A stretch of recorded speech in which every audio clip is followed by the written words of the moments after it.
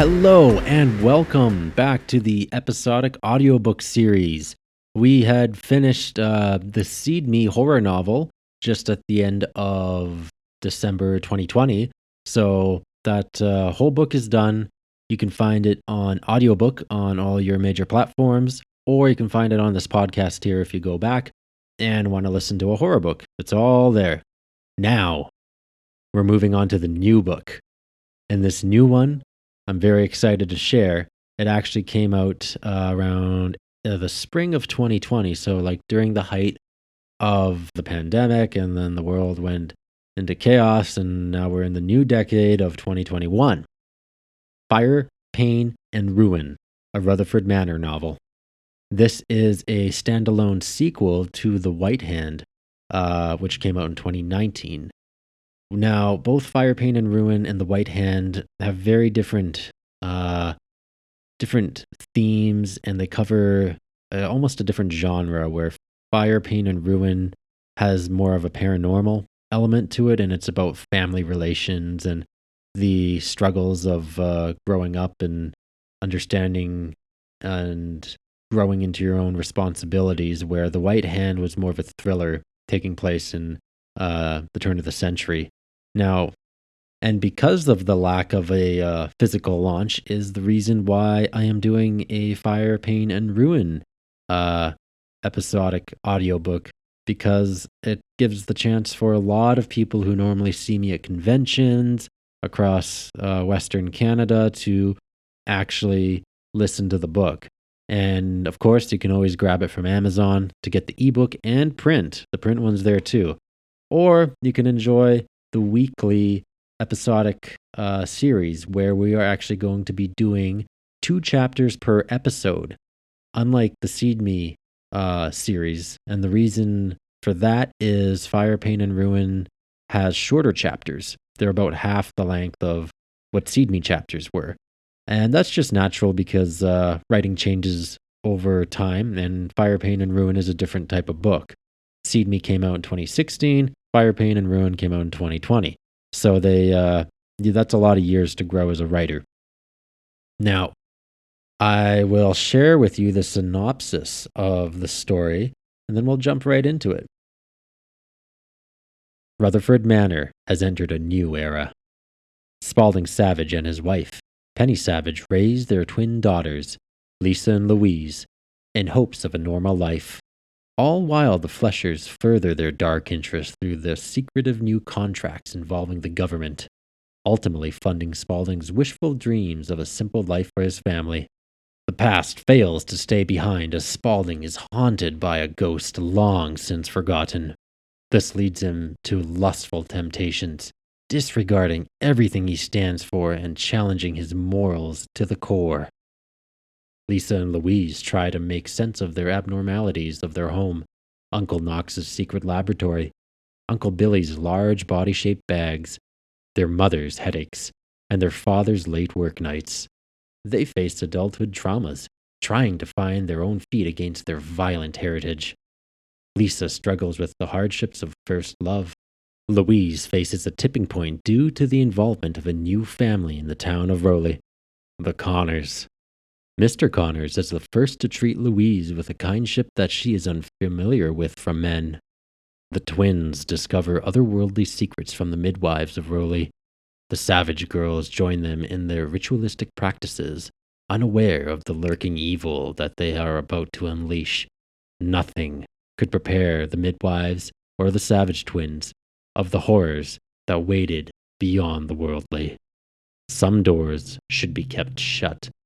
The Savage twins learn that despite their growing differences, they must come together for their family, or risk losing each other forever. Act 1. The Corruptors. Chapter 1. Bloodline True. Life moves too quickly. One moment, you're swinging fists at Fight Club, brushing as many vasy broads as you could, and then the next, you find yourself married, with a baby on the way. Who would have thought 1896 would look like this? Standing outside in the clear night, Spalding reflected on his life. Fatherhood was near. The days of a bachelor's freedom diminished. His wife lay in the bedroom, and he knew that tonight he would be holding his child for the first time. How had this happened? And so suddenly? There was no direct answer to the question. Spaulding knew it. He was simply going through the cycles of life, the same as everyone else. He was only experiencing nostalgia for a few key aspects of his past, while the years in between blurred. A family was a natural course for all good men. Spaulding's father had raised him to be who he was today, a man of honor and duty. Spaulding lived by that. Sure, he missed the past. He held it dearly. But now, he had the duty of fulfilling his new role in life. He would carry on the Savage family name by being a father, possibly to a son. He could raise the boy just as his father had raised him, to be a strong and loving man.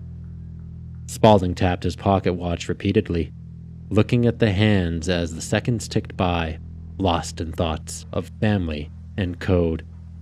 He eyed the etching on the inside lid, script stating, Gerald Savage, the name of his father. The watch grounded him in times when he was nervous. The cool wind of dusk did not bother him as he sat on the veranda. He was too fixated on his thoughts. Spaulding wondered if he would make a good father, and would he continue to be a loving husband? There had been trials in the past. Women were tempting. His dear wife, Penny, didn't quite understand the world he lived in. He couldn't blame her. Spaulding's past was unfathomable to most. Alistair, Spaulding thought. It had been years since his former business partner passed away. Yet, that didn't make it any easier. He felt alone, with no one to relate to. Life had never been the same. Alistair had to die all too soon. Spaulding, came a soft voice. Spaulding looked over to the entrance of the manor. There stood a middle-aged woman in a long green dress and poncho. She stared at him with an expression of concern on her face, framed by tattered brown hair. Rowan. She had never cared much about grooming herself. None of the midwives did. Thankfully, they treated Penny with the utmost respect. Still, Spaulding couldn't help but wonder why they didn't clean up a little. Maybe they'd have a man in their lives. You're still out here, she said with a smile. Spaulding put his pocket watch away and stared beyond the veranda, watching the setting sun. I know. Don't feel shame. The sisters agree that it is fair for you to join in the birthing process, Rowan said while walking towards him. I know. It is just abnormal for a man to be present during birth. Rude, in fact, Spaulding said. Truthfully, social customs were only a part of the problem he had with being near his wife and the other women in the manor during the birth of his child. A part of him was scared. He didn't want to admit it. He also knew that only one kind of father was frightened of their own unborn child. A coward. Spaulding continued to fiddle with the pocket watch that was in his coat, staring into the darkening scene. He didn't look at Rowan as she placed her hand on the back of the chair he sat on. A father, he thought. A groan came from inside the manor, emanating from upstairs. Even with the front door half closed, Spaulding knew that groan. That was Penny, using all her strength to bring their child into this world. As I have said, and Rachel, and Elise, we all think it would be best if you were to be around during the birthing. Yes, it's abnormal, but what isn't abnormal at Rutherford Manor? Spaulding smirked. Nothing. I've been around long enough to know that. From my few visits here, I concur, Rowan said while patting Spaulding's shoulder. Watching your child's birth is no different. It's a good omen for you to be with us. Yeah? Spaulding asked. Your visions tell you that? He was a practical man. Visions, vibrations, and energies didn't mean much to him. Still, he respected those that invested in such beliefs. After all, Rutherford Manor was full of the unexplainable. Logic couldn't dictate everything that happened in this world, and he was willing to accept that. He was also wise enough to keep away from it. "You know Penny's background, right?" Spaulding asked. Rowan nodded. "Yes, the sisters and I are very much aware of the fire. It just seems strange. Then again, she is a flesher." Rowan looked to the ground. It was obvious that she did not know what to say to Spaulding. The offhanded comment about the fleshers was something only he could understand. Alistair would have known his meaning, being a flesher himself. But he wasn't here, and he never would be. Unfortunately, Alistair's son wasn't as easy for Spaulding to relate to as his father had been.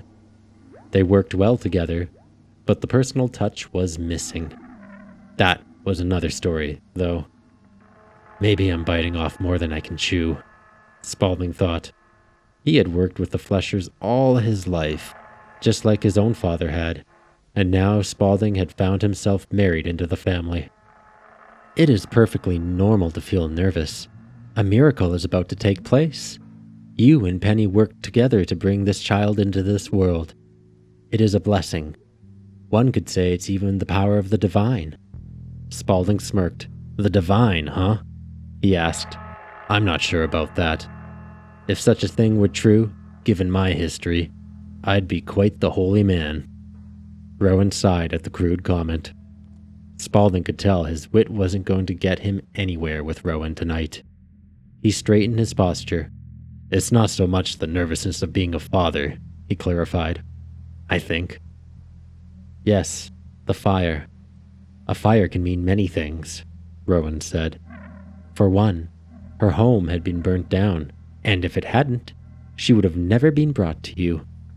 "This is true," Spaulding said, folding his arms. Rowan was right. Penny's uncle, Alistair's son, would have never given Spaulding the blessing to marry his niece. But since the fire had killed her parents, he had the opportunity to wed her.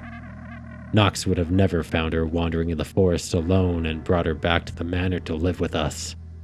"Exactly," Rowan said. "A good omen. Sometimes things must be left in ruin to allow new life to flourish." "You do know Penny's father was Knox's brother, right? The fleshers seem to have perished one by one. They were no easy deaths, either. Each involved suffering and pain. It's unsettling. It's like there's someone or something that doesn't want them around." "The sisters and I have not felt such energies. You could always get an outside opinion from Lilith, perhaps." "That's not outside. She's a little biased, being Knox's wife."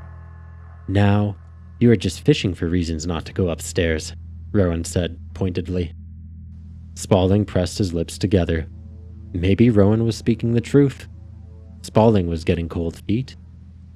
Now that he had a wife and soon a child, he was longing for the days of being a bachelor on a quest to discover who he was. Now that he had found his place in life, the wonder of the world had dissolved. This was the new normal. The chase was better than the catch. Life had always been uneasy, and he was used to it. But this was different. Spaulding wasn't used to feeling fear within.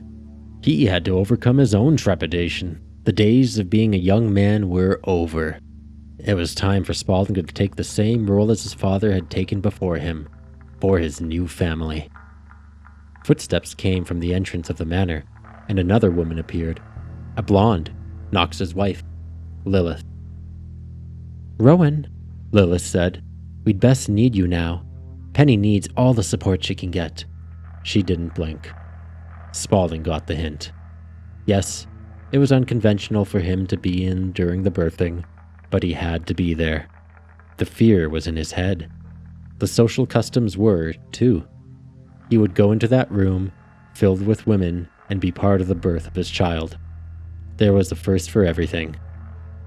"Okay," Spaulding said, freeing his hands from his coat pockets. "Good," Rowan said with a warm smile. The three entered the manor, with Lilith taking the lead. Spaulding followed.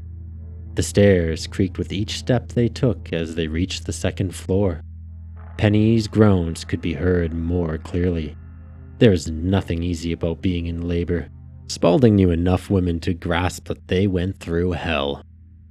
Lilith gently pushed open the door, leading into the bedroom where a young redhead lay on the bed, legs apart, sweating and panting drastically. Beside her were the other two midwives, Rachel and Elise. Knox's sister, Vivian, was on the other side of the bed. Candles were on each side of the bedside dresser. The curtains were closed. "You're doing wonderful," Rowan said while hurrying over to Penny's bedside. She took her hand with the other two midwives, who had their eyes closed, whispering rambles that Spaulding could not hear. Lilith went to the end of the bed frame and kneeled down, ready for the child. Spaulding stayed near Vivian and Lilith, stopping a few paces to the side, watching and waiting for the child. He put his hands in his pockets again, feeling his palms moisten from anticipation. This was happening right in front of them. His wife was giving birth to their son, presumably. Not many men experience these delicate moments. Spaulding had never been one for the normal. This fit his character well. Penny let out a yelp of pain and gripped Rowan's hand tightly. Her arm shook as the other two midwives held onto her forearm and continued to ramble. Vivian held onto Penny's opposite hand, stroking it gently as Penny squeezed with all her might. "That's it," Lilith said while extending her hand. "The power is within you." An odd sound came from the window, like the beat of heavy wings as a sudden gust of wind blew through the room, causing the candles to flicker. The door slammed shut with a bang at the rapid change in pressure. An owl's hoot pierced the silence. Spaulding's eyes locked on the window. He thought it was closed, and a glance confirmed it. The curtains moved only slightly. The sound stopped, but the candles flickered some more as the eerie breeze continued. The sudden draft caught Rowan's attention. She stopped mumbling and looked over at Spaulding, meeting his eyes for a moment with a slight frown, then returned to the chant with her sisters. There's always something, Spaulding thought. Maybe the window was open just a crack, or perhaps the draft came from downstairs. Perhaps it was something else entirely. Nothing shocked Spaulding these days. He put the strange draft out of his mind. He only felt concern, uncertain if he could live up to his new responsibilities. "You're doing wonderful," Lilith said. Penny's groan changed into a yell just as the squeaky cries of a baby joined in. Lilith moved forward while taking something in her hands. Spaulding couldn't see it, but he knew it was the baby. That was his child. "Vivian," Lilith said. "Right?" Vivian said, grabbing a steel knife from the dresser. Lilith raised the baby's umbilical cord. The gentle cries grew louder as the baby became aware it was leaving the womb. "We're not done," said Rachel as she brushed her own red hair aside, leaning forward and extending her hands toward Penny's birth canal. Elise joined her and inhaled sharply. "You've been blessed, Penny," said Elise with a wide smile. Spaulding's heart pounded in his ribcage. A second baby? Twins! He had been through many near-death experiences. Jolts of adrenaline pumped through his body. Spaulding had felt fire ignite him. Yet, none of those memories matched what he was experiencing right now. This was amplified. One child was already in Lilith's hand, and a second was on its way. Penny groaned, shifting her arms and shoulders around as her face tensed up, turning bright red. She made another vigorous push, letting out a cry of pain. Vivian had removed the umbilical cord of the first child. Spaulding had completely lost track of what was happening, staring in wonder at the whole scene. Lilith handed the wrapped-up child over to Vivian as she prepared for the arrival of the second baby. A tiny whine picked up as Lilith reached for the twin. "Beautiful," Rowan said with a smile. Elise let go of Penny and hurried over to assist Lilith as she held the second child. Vivian cradled the first baby with both arms, staring at the tiny pink head covered in bodily fluids. The divine, Spaulding thought. He wasn't sure why he thought those words, but the concept of a holy process was not technically wrong.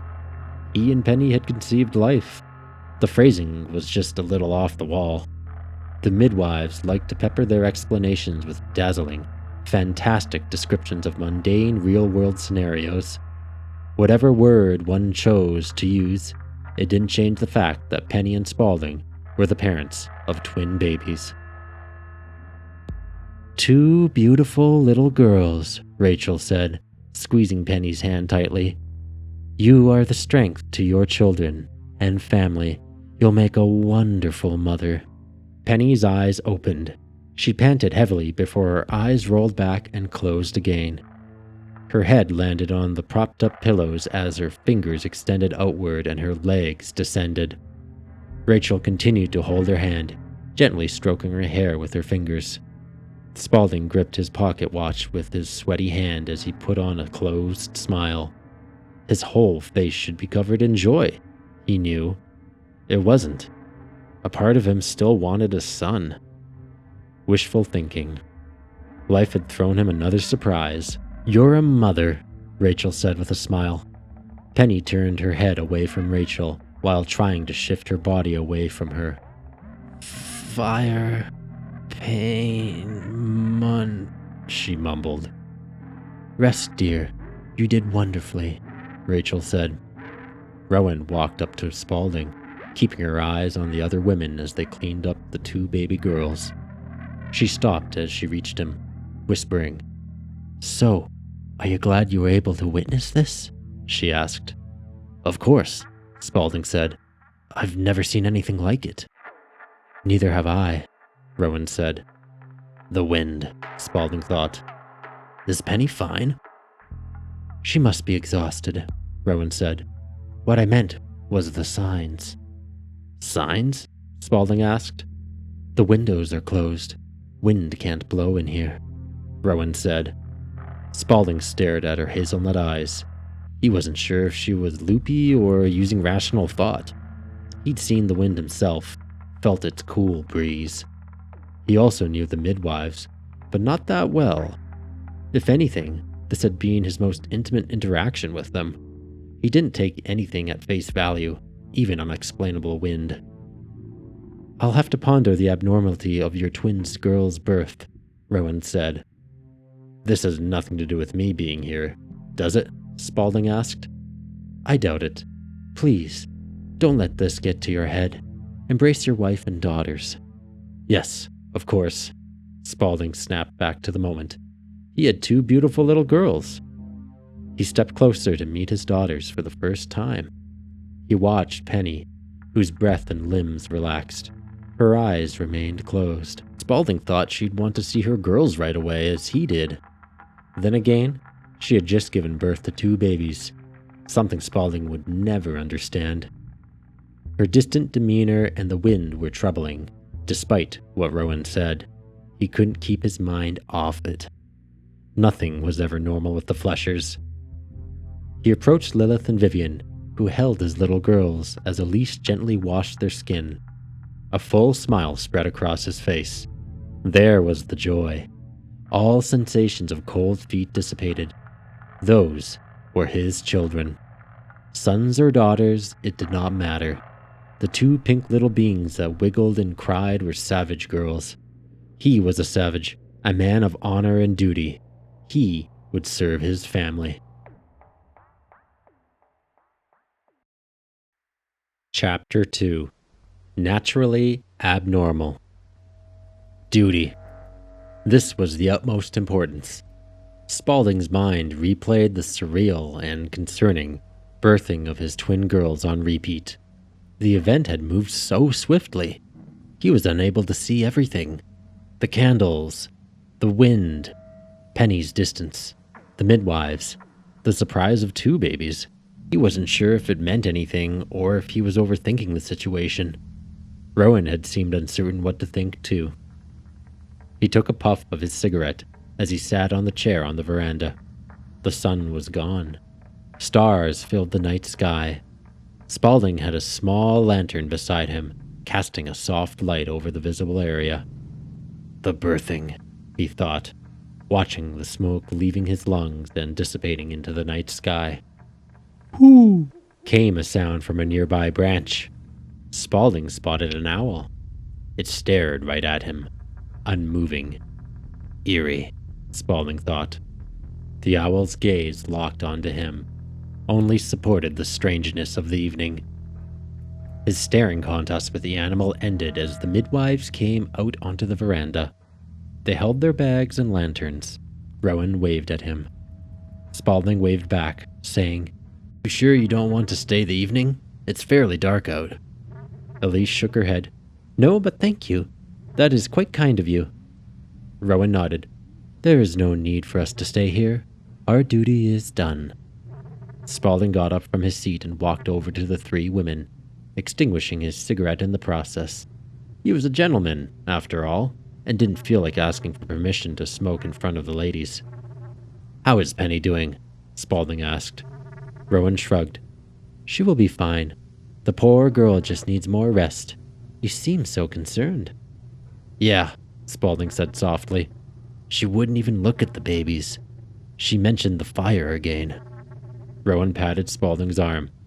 "She's just tired. You had a long and busy day. Sleep it off and see how things are in the morning." Spaulding leaned in and whispered, "But you said you've never seen anything like this either. Penny only mentions the fire when she has an episode." "Yes," Rowan said, "but there's not much we can do right now. Spaulding, you have two beautiful little girls. Be happy with that." Spaulding wasn't satisfied with her response. "Let myself and the sisters ponder over the evening. Your job is to be a father. Help Vivian and Lilith while your wife recovers." Spaulding leaned back and exhaled slowly. Maybe he was overthinking this. Rutherford Manor had a habit of attracting the strange. It made it a challenge to trust things were okay. He was used to vigilance, to presuming things to be dangerous. Spaulding was always on his toes. That was the life he lived, father or not. "Enjoy the night," Rowan said. The other two midwives waved goodbye as they stepped off the veranda, walking down the dark path. Their lanterns were their only guide. The three of them slowly disappeared into the distance, diminishing to a small speck of light.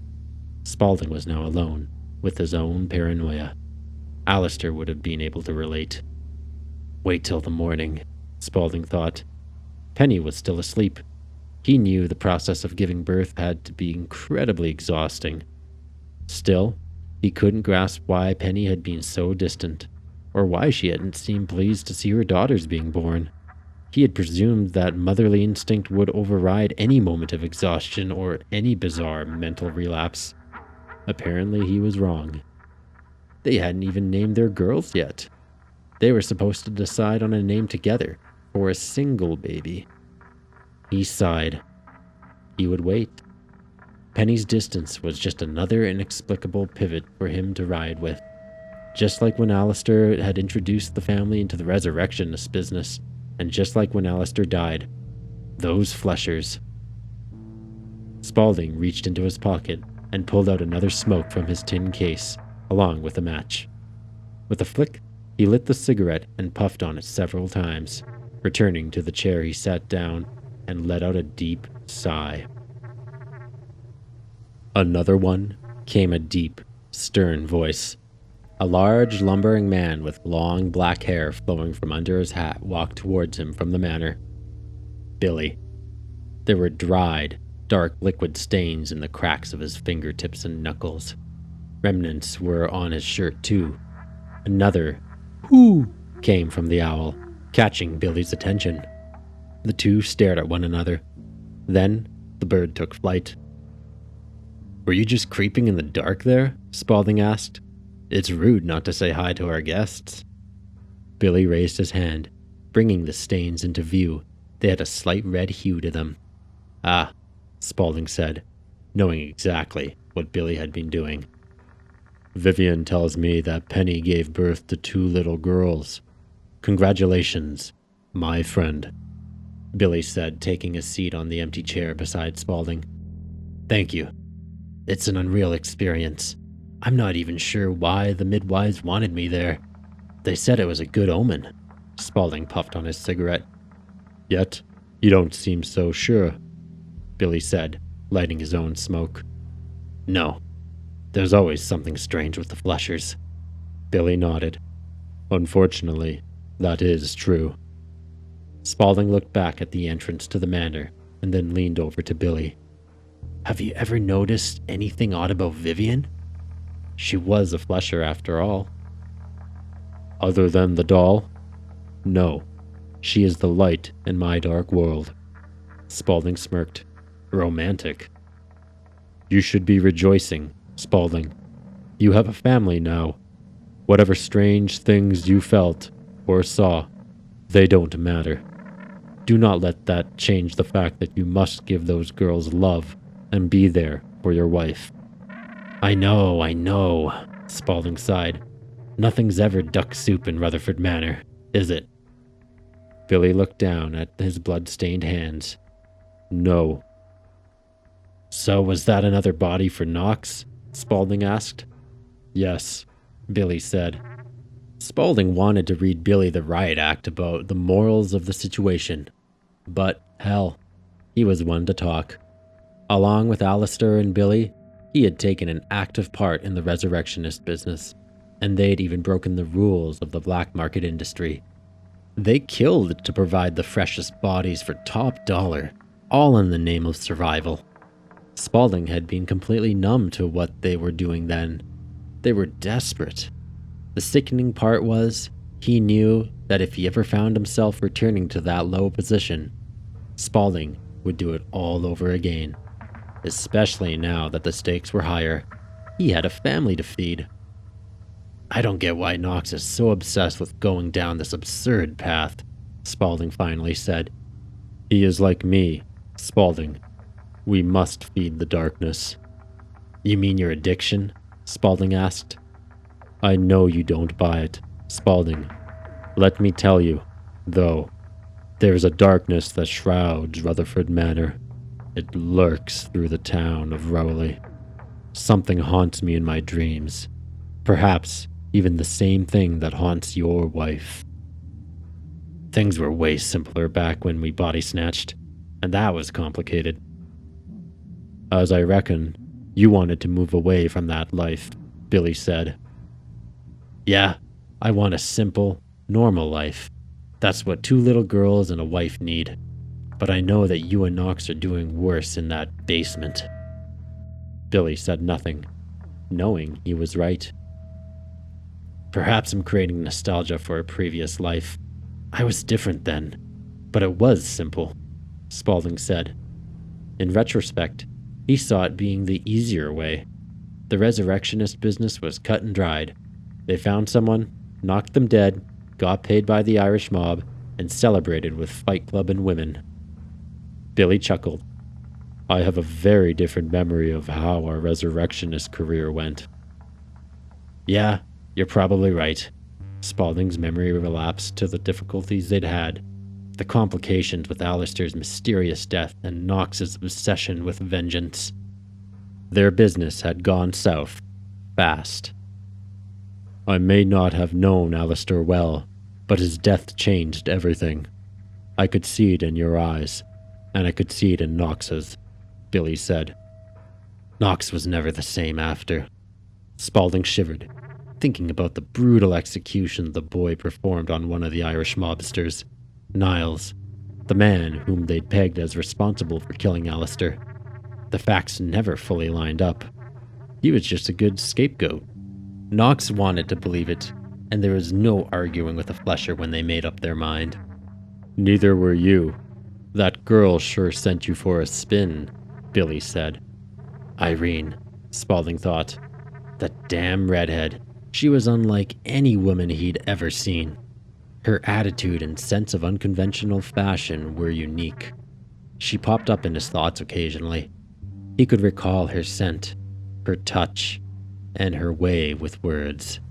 The memory of her was burned into his mind. Then again, perhaps he was putting the nostalgia factor on her too. Good riddance, Spaulding said. flicking his cigarette butt over the veranda. I don't need those type of women in my life anymore. I have Penny. Just be wary of the Fleshers' history, Billy said. You too. You're about to get yourself married to one. Billy fiddled with his hands. Yes, I'm quite excited.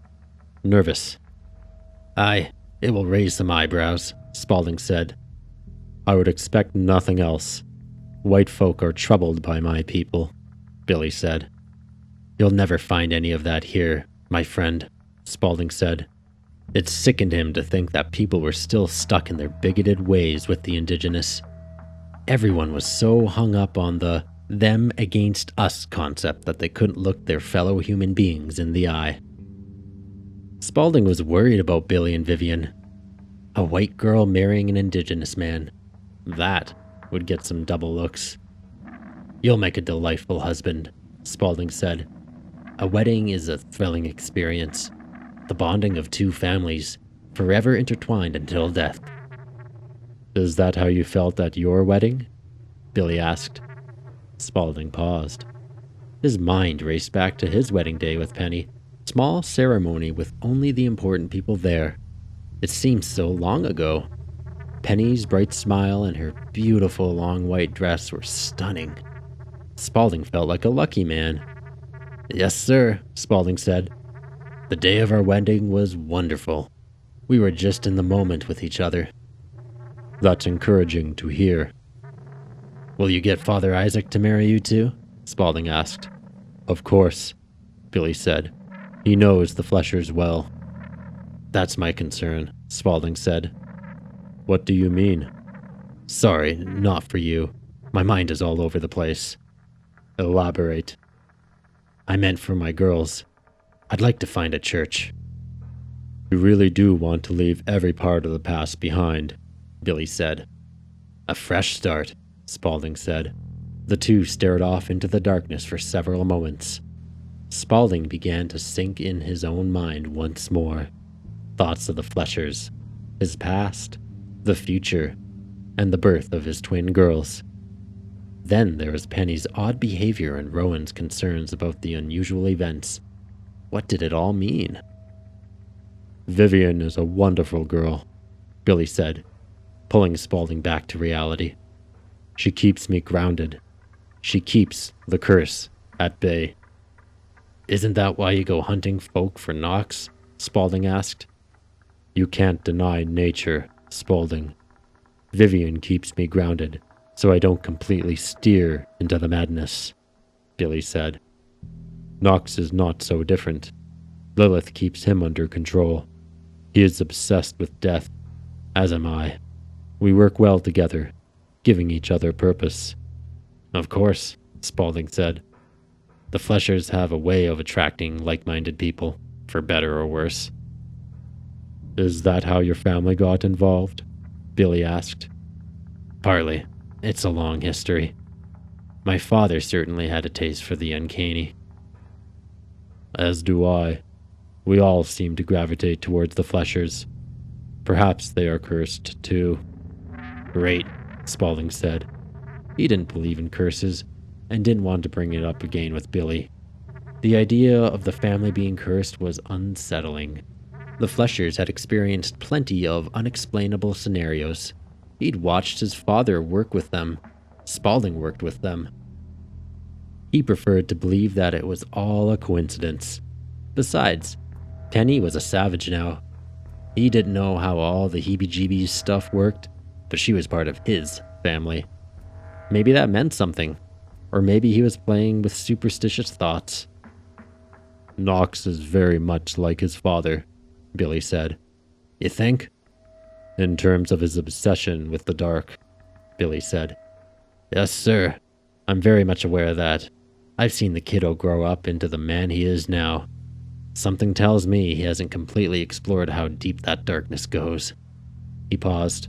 Why did you have to go and get a body so late? Spaulding asked, trying to change the subject.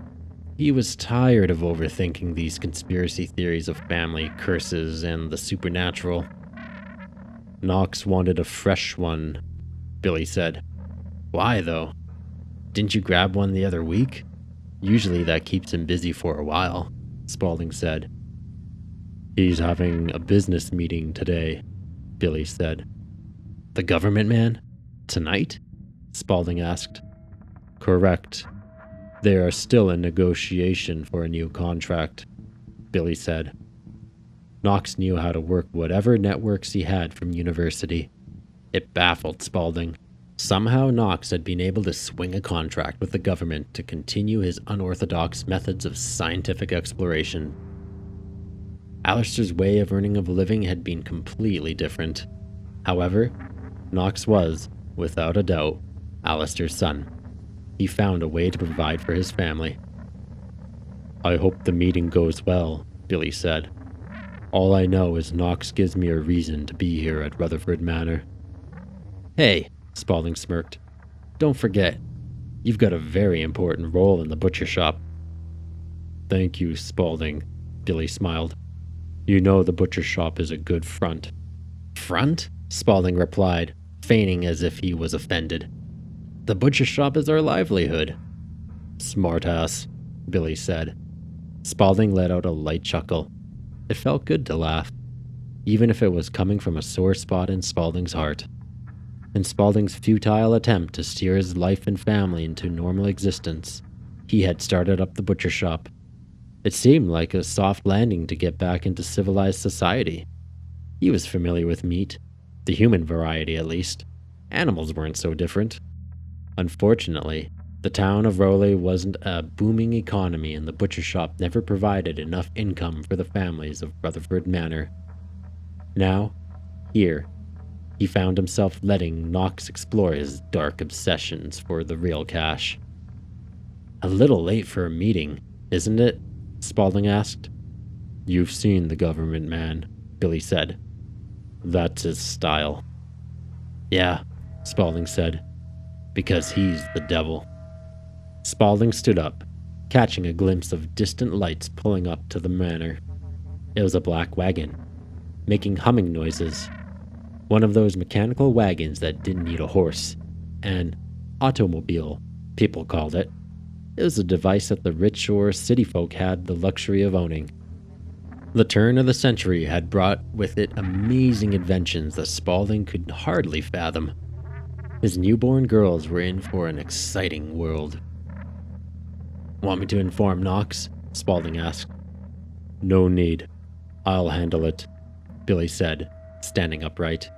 Get some rest, Spaulding. Billy moved past Spaulding, walking towards the automobile that parked not far from the veranda steps. A man sat in the driver's seat, wearing a deep blue suit and a hat. His face was obscured by shadows. The mysterious government man. No one knew much about him. Spaulding almost preferred it that way. The less that Spaulding knew, the less the man would interact with him, which, in return, meant his family would be safer from Knox's unorthodox government work. His family was what mattered, not his curiosity. And that is the end of episode 1. We covered chapter 1 and 2, getting into the start of Fire, Pain, and Ruin, a Rutherford Manor novel. Keep watch for next week. We'll get into chapter 3 and 4 and see where Spaulding's life takes him. It's off to a weird start already. We had the birthing of the twins. It got strange. Rowan wasn't too sure. And we got a brief background of Spaulding's life with Billy and Alistair. So if you enjoyed this, share with your friends, and I'll catch you next week. Ciao.